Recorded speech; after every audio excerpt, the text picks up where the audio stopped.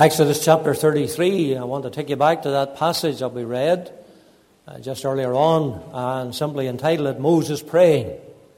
Moses Praying. Let's just seek the Lord as we come to the preaching of God's Word. Lord, we thank Thee for Thy help given already this morning. We thank the Lord for these hymns and psalms we've been singing. Lord, we would make it our prayer, more about Jesus would I know. O God, more of His fullness to others show. We pray, Lord, that Thou would teach us this morning by Thy Spirit. Give us help, Lord, as we come to this passage. Give us understanding. O God, bring us, Lord, even as it were, into this tent of the congregation. And Lord, that we might hear even Moses at prayer. O God, bless us this morning. Give us to that end words that must and shall prevail. Give us those prevailing words, we pray. We ask in our Saviour's name. Amen.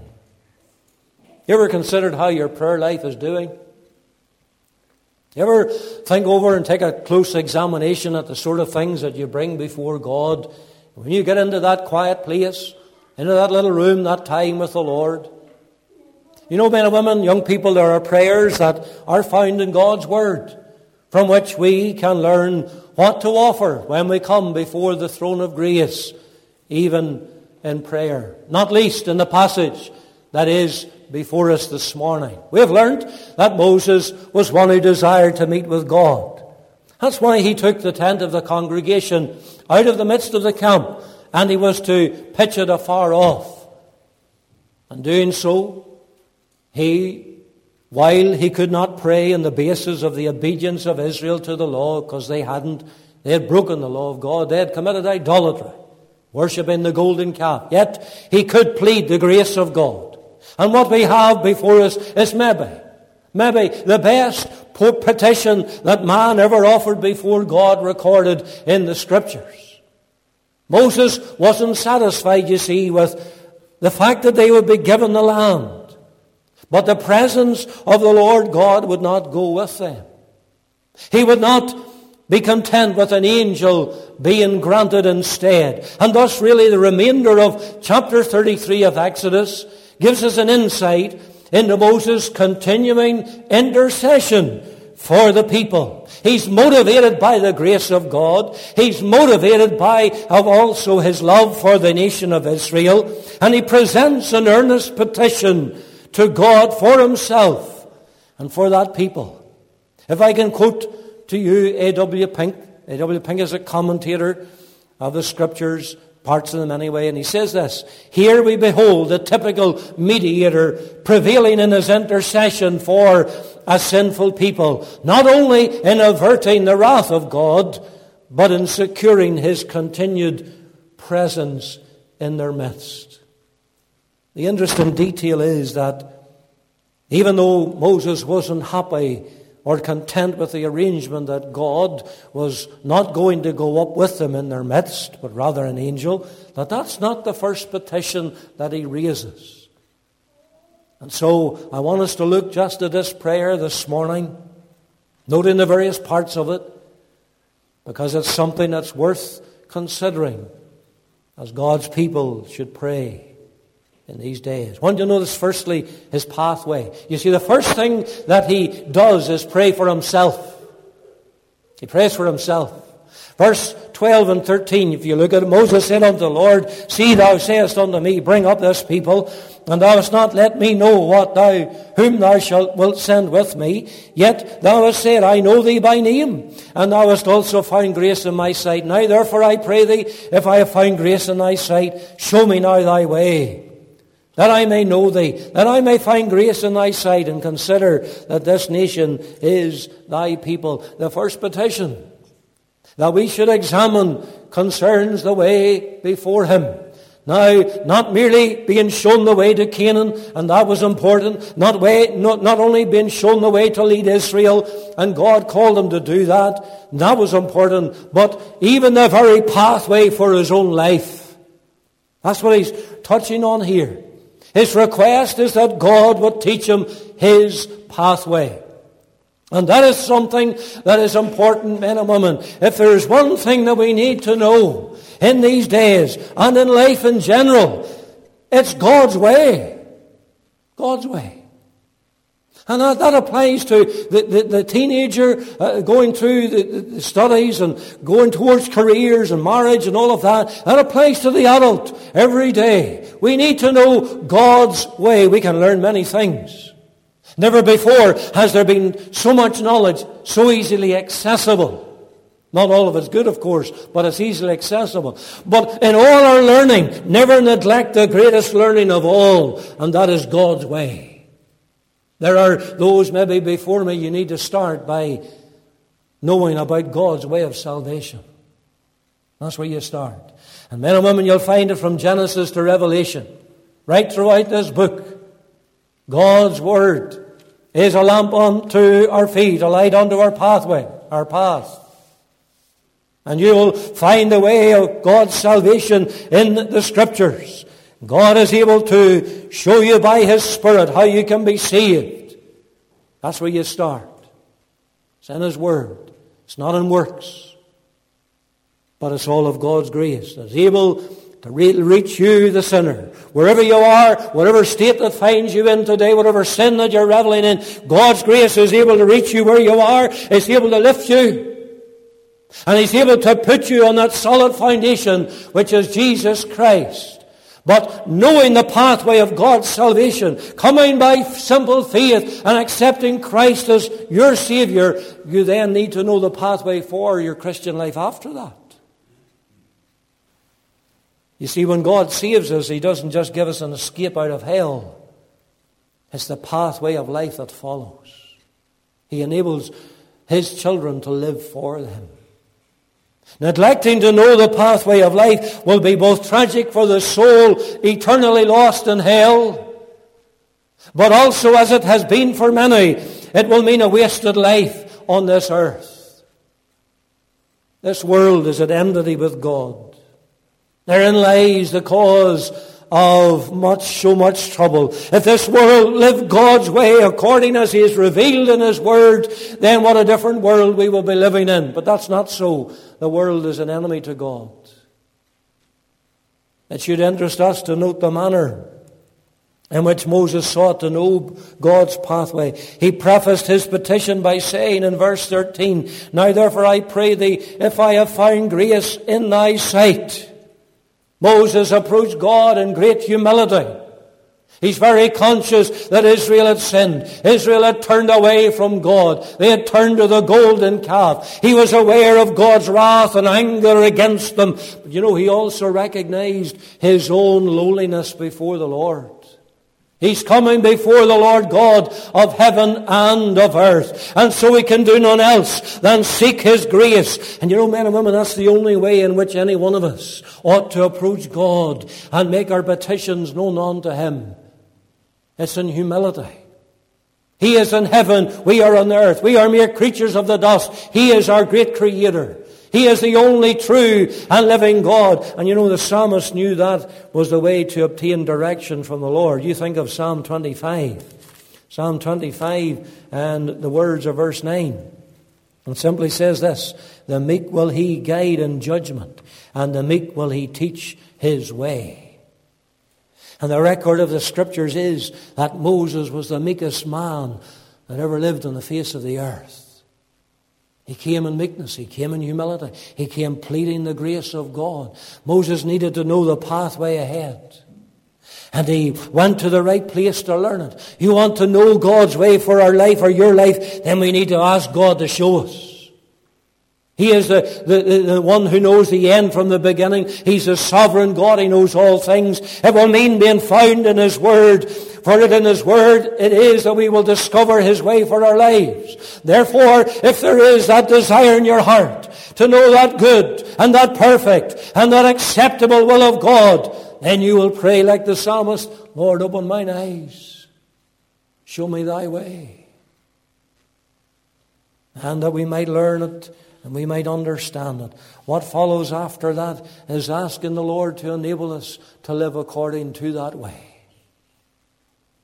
Young person, older man or woman, make sure you're in the center of God's will. That's where you want to be. You see, I want you to notice the incentive that there was for Moses here in verse 13. I want you to notice this very carefully. He says, "Now therefore I pray thee, if I have found grace in thy sight, show me now thy way, that I may know thee." That I may know thee. I say we need to look at that carefully, because it doesn't mean, I don't want you to get the impression that Moses didn't know God. He did know God. God had already met with him at the burning bush in the backside of the desert. God had already called him unto himself. God had already called him to lead his people out of Egypt. But Moses still wanted to know God and to know him more deeply. And it is that very truth that I want to bring out to you. You see, it's similar to what the Apostle Paul's desire was. Apostle Paul in the book of Philippians, chapter 3, he's an older man now. He's a great old servant of the Lord. He's seen much done. But he comes and he says, in the words of verse 10, to this church, he says, "That I may know him, and the power of his resurrection, and the fellowship of his sufferings, being made conformable unto his death, that I may know him." That's the same as what Moses here has been praying. The more these men knew God, the more they wanted to know him deeply. They wanted to know him more. And surely it was something that each of us should have the desire for. No matter how long you're on the road with the Lord, no matter how long you're saved, you'll desire to know God more. What is it to know God as in this petition of Moses? To know can mean different things. People use the word very readily today to mean they have an awareness of something. I know where that person lives. Well, that's an awareness of a very simplest kind of knowledge. You have an idea where that person lives that you're talking about. And you know, there are people like that with God, where God is concerned, as is noted in Romans chapter 1. They're aware of their guilt before God, not because they know him in a personal manner, but they know that he exists. They can look around and they can see the handiwork of God in creation. They know God exists. You know that person exists up the street. You know where they live. That's one way. Then there's a knowledge by description. You know something of that place because you've lived there yourself or you've come from that area. I might mention a town in England, or I might mention a little village in Scotland. You might be able to say, "I know that place. I just used to live 30 miles from it." And there's a knowledge by experience.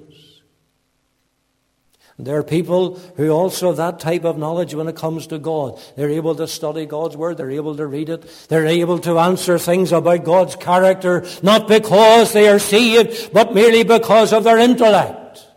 They're studious. They have a good intellect. And then, men and women, there's a knowledge by experience, not by description, but by experience.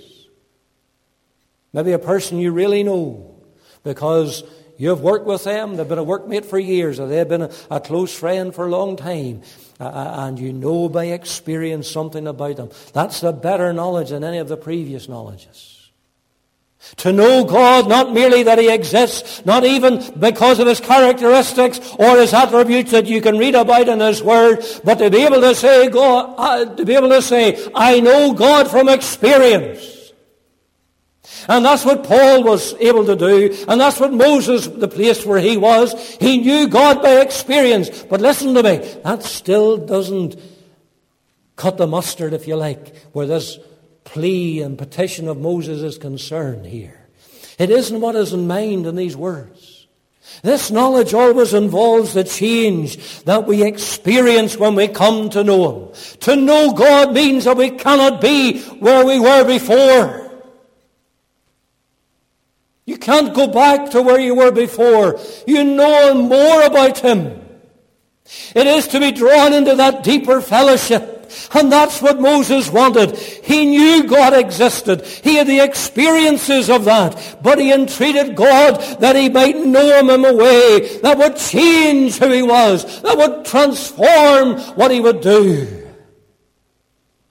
That I may know thee. It was a knowledge that would have an impact on every part of his life and being.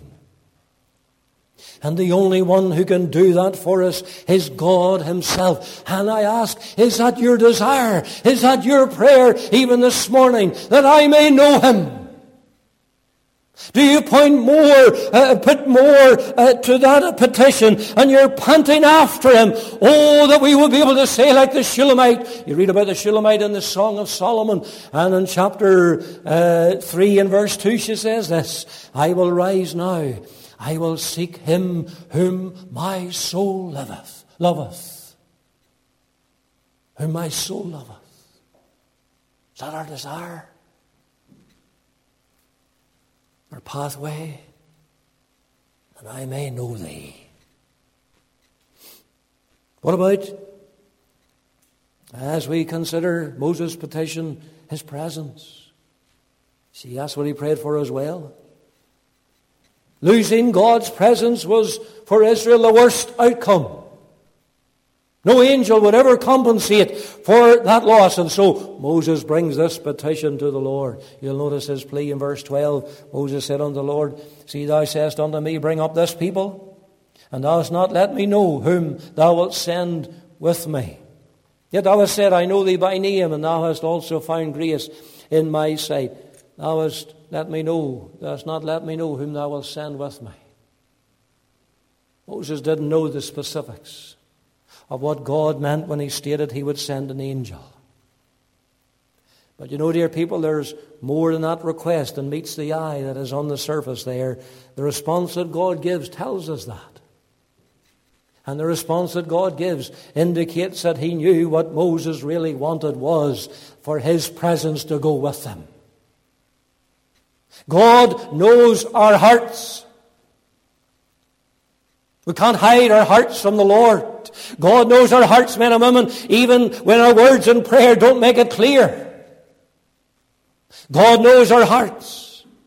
And Moses wasn't satisfied with an angel as a substitute. He wanted God's presence. And God knew that from this petition. And that can be seen in the priority. Look at verse 15. He said unto him, you see the answer, the response that God gives to his petitions in verse 14. He said, my presence shall go with thee, and I will give thee rest. That's why we can understand there was more to that request in verse 12 than meets the eye. But you notice the priority in verse 15. He said unto him, if thy presence go not with me, carry us not up hence. We looked at that as a motto text in bygone days. So important was this to Moses that he said, if God's presence didn't go with them, then he didn't want to move. That's how much he valued his presence. Just consider for a moment what Moses was saying. Ask yourself, where were the people at this time? I'll tell you where they were. They were in a dry, barren, desert valley at the foot of Mount Sinai. Where were they going? Where was the promise? It was the land of Canaan, that land full of milk and honey. That's what God had promised to them 4 centuries earlier. Yet Moses is saying, God, I'd rather stay here in the desert than go to Canaan if you do not go with us. You see the priority? Priority of Moses is certainly not noted in the world or in many people today. The world, instead of wanting God's presence, they disdain it. They don't want God in anything. They want God in the schools. If they can do it, they could get God out of the courtrooms. They don't want God in society. Is there any man would disagree with me in that? The world does not want God. They don't want to seek God. People do what our first parents did back in the garden. What did they do when they sinned? They sought to hide themselves from the presence of God. But any distaste about God's presence is only an admission of wickedness. The greatest illustration, of course, is seen not at Eden, but in Calvary. They so disdained the presence of Christ that they wanted to do away with him. And those who despise God's presence will one day get what they long for there's no presence of God in hell. He's not there. But I wonder, as God's people, do we desire the presence of God as we really ought? Is it our priority? Or do we just become accustomed to the thinking of the world? We might launch into many a thing, many a plan, but the question about God's presence, is it there? I can use illustrations in our own family circles. That I have relatives and they moved house and they moved to the land of Scotland. The last thing they asked themselves was, where am I going to worship? That is until the children came along. And they come back again. The last question is about God's presence. So often we think it's better to have the milk and the honey than to have God.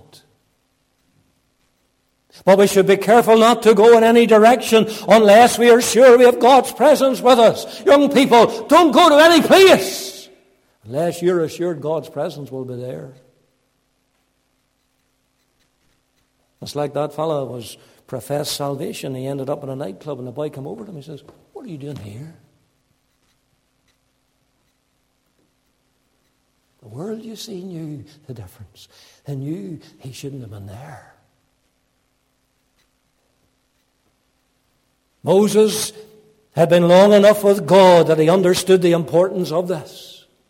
And he knew Israel enough to know how necessary that God's presence was to be with them. If God's presence wasn't with them, they were in trouble.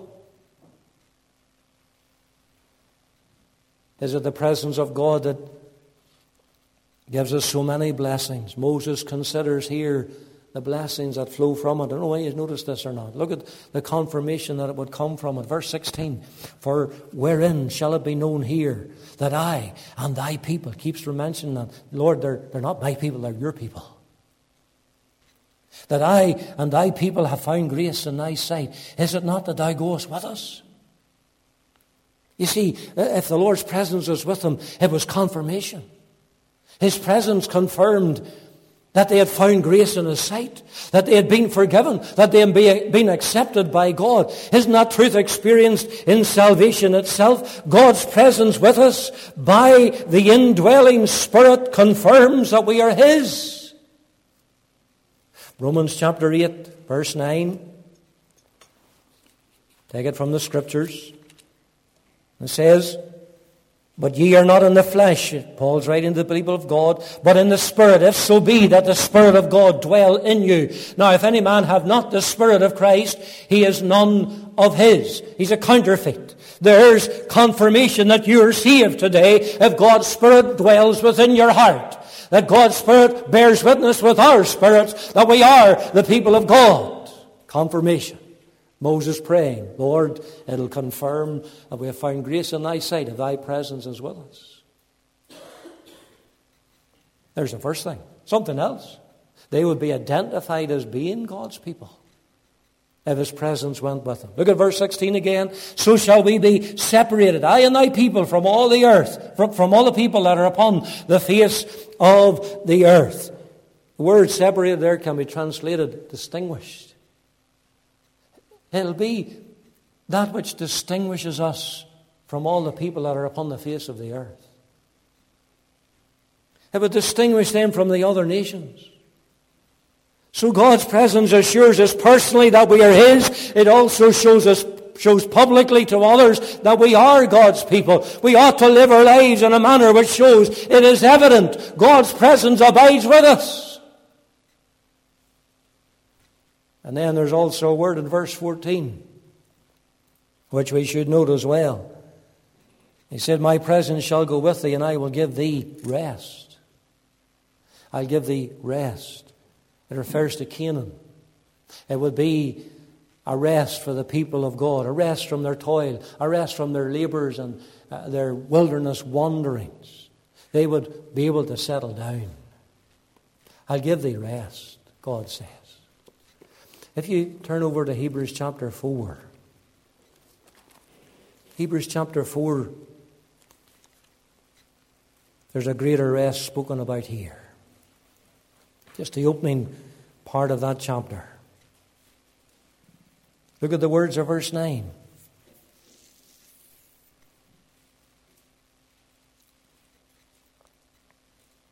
It says, there remaineth therefore a rest to the people of God.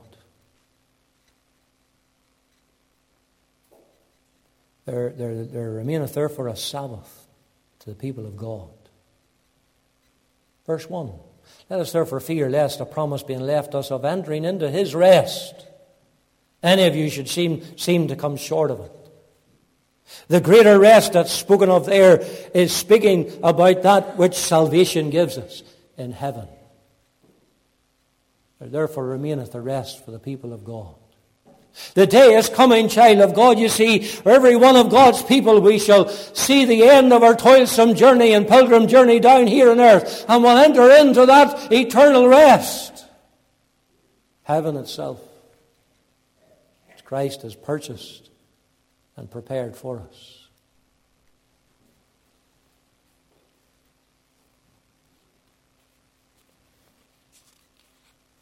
Are you sure of it? Do you long for it? Amidst the toils of this world? That rest that God gives. God's presence, you see here, was promised, verse 14, as I've already read to you, through prayer. Moses gained the promise of God's presence back again. He obtained the greatest blessing Israel could have. I wonder, does that not inspire each one of us to pray? When we have promises like Jeremiah 33:3, call unto me and I will answer thee and show thee great and mighty things which thou knowest not. There's an incentive to petition the throne of God. This promise of God's presence was on the basis of God's grace. They didn't deserve it because of their sin. So it was all of God's grace that his presence would go with them. Verse 17, the Lord said unto Moses, I will do this thing also that thou hast spoken, for thou hast found grace in my sight, and I know thee by name. We don't deserve it either, men and women. But we covet the presence of God with us in all that we do, in all that we do with this congregation, in all we do with the church and the work of God here. We need God's presence. I can't fail to bring out repetition every time I stand in this pulpit. Lord, we need thy presence this morning. It is repetition, I know that. But we need God's presence. And I believe we've known God's presence. We've had God's presence in that mission, that tent mission. In the presence of the Lord, there's fullness of joy. Pleasures at his right hand. Let me show you finally here this person. Third petition, so he's prayed for, Lord, you've got to show me the pathway. And Lord, we need your presence. As I said to you, here's wee pointers, good pointers for to bring personally to the throne of grace in our lives. But he prays for his person. Has to do with the glory of God, you see. And here's a spiritual desire. Look at the words of verse 18. He said, I beseech thee, show me thy glory. Now Moses has done well. God has already answered great prayers for him here. Great petitions for him. But he goes on further. And immediately we perceive that's not the sort of prayer that many people would pray. Our requests mostly would be in terms of the material maybe or the physical realm. But Moses prayed in terms of the spiritual realm. He had a great longing to know more about God. Like Paul did, as we've already stated, or like Jacob. You remember Jacob as he wrestled with the angel and he would not let the angel go until he blessed him, and he wanted to know his name. Genesis chapter 32 and verse 29, I'll just read it to you. Jacob asked him and said, tell me, I pray thee, thy name. And he said, wherefore is it that thou dost ask after my name? And he blessed him there. He blessed him there. I think also of the psalmist who cried, as a part panteth after the water brooks, then so my soul panteth after thee, O God. This was a prayer that glorified God. He wanted God to display his glory because he's glorious, and it glorified God in that it was a large request. It honors God, when we desire great things from him, as long as, of course, those things are not for selfish reasons. It honors God. We're guilty of being a wee bit puny in our praying at times. We should bring the large petitions. Let me bring a little line or two that someone penned. He says, thou art coming to a king. Large petitions with thee bring. In fact, there's a hymn. You'll know the specific answer in verse 19. He said, I will make all my goodness pass before thee, and I will proclaim the name of the Lord before thee, and I will be gracious to whom I will be gracious, and will show mercy on whom I will show mercy. God would show him his glory in a threefold way. By his goodness, by his greatness, by his grace. The goodness of God would pass before him. The greatness of God will be proclaimed in God's name. And the grace of God will be provided. I will be gracious. You see, he could not see God face to face, for no man can see God and live. Such is the glory of God. Oh, men and women, I think we need to get a hold of this. I think we need to get a hold of really who God is. If we get a hold of who God really is, our worship will be transformed. Our walk will be transformed. We're not coming just before a body, as is the language of many modernists today. We're coming before God. Almighty God, the greatness of God, the goodness of God. And we cannot see God face to face, for no man will live. He would not see all his glory, but he would see the goodness of God pass before him, for God is abundant in goodness, displayed best of all, of course, in the person of Christ. For he has done all things well. The greatness of God is seen in his name. The Lord God said to Moses at the bush, I am that I am. It's an incommunicable, it cannot be communicated, as I'm trying to say to others. It is a name that is unique. It's given to none other. It describes God, the greatest of all. It's the meaning of Jehovah. I am that I am.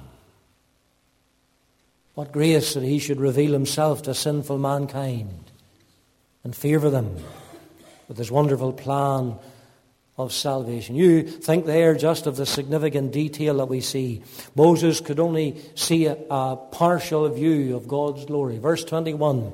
And the Lord said, behold, there is a place by me, and I shall stand upon a rock. Shall come to pass, while my glory passeth by, that I will put thee in the cleft of the rock, and will cover thee with my hand, while I pass by. You only would see a partial part of that glory. You in heaven will see it all. John says in 1 John 3 and 2, beloved, now are we the sons of God. Doth not appear what we shall be, but we know that when he shall appear, we shall see him as he is. We shall be like him,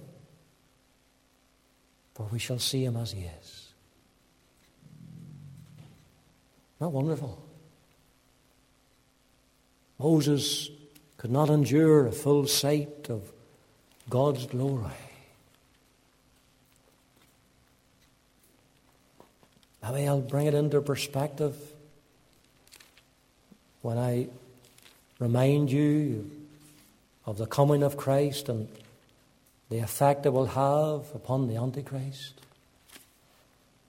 You see, 2 Thessalonians 2 and 8 says this, and then shall that wicked be revealed, whom the Lord shall consume with the spirit of his mouth, and shall destroy with the brightness of his coming.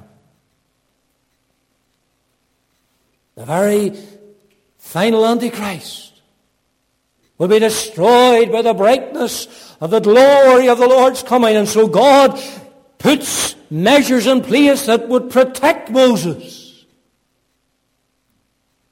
You see the place where he puts in verse 21. Behold, there's a place by me.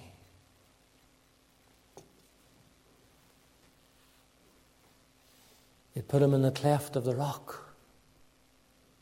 He would cover him. A place by me, thou shalt stand upon a rock. That's Christ. He's in the place by me. He's at the Father's right hand. He's described in the Scriptures as the rock. He's the rock of my salvation. And that rock is the foundation of our salvation. We must stand on Christ, that solid rock, or else we will perish. Everything else is sinking sand. That cleft, does that not remind us of the wounded side of the Christ of God that he endured there on Calvary when he shed his precious blood for our salvation? Rock of ages, cleft for me. Let me hide myself in thee. You see, Moses didn't have to put himself in the cleft of the rock. God put him there. There's the power of God's salvation. You can't save yourself. God can do that saving work even this morning, for he's the power to save. Oh, that you sinner, if you're not saved, that you might see the person of Christ as never before. Not a preacher, not a denomination or a church, but that you would see Christ as never before and be saved. You'll be standing on that rock, resting, depending by faith on the finished work of Calvary's cross, what Christ endured there. What Moses saw was amazing. You know, it was unique. That's why I've said to you it's probably one of the greatest petitions that we have recorded in the Scriptures of a man praying to God. But yet it cannot be compared to the revelation that God gave us in Christ Jesus. I want to close just with this verse. And the Word was made flesh and dwelt among us, John says. And we beheld his glory.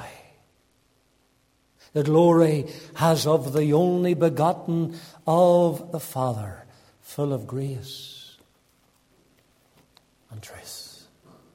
See us Christ. Now we see him. And there's a petition to bring. In that quiet time, Lord, show me thy way. Lord, I want to know thy presence. Lord, I want to see Christ in a greater measure. May the Lord bless us. May the Lord bless his word, even to our hearts this morning, for his own name's sake. 572, I'll just change our position in closing. 572. A wonderful Saviour is Jesus, my Lord, a wonderful Saviour to me. He hideth my soul in the cleft of the rock. Rivers of pleasure I see. We'll sing verses 1 and 2. 1 and 2. And verse 4 as well. 1, 2 and 4. 572, let's just stand as we sing it.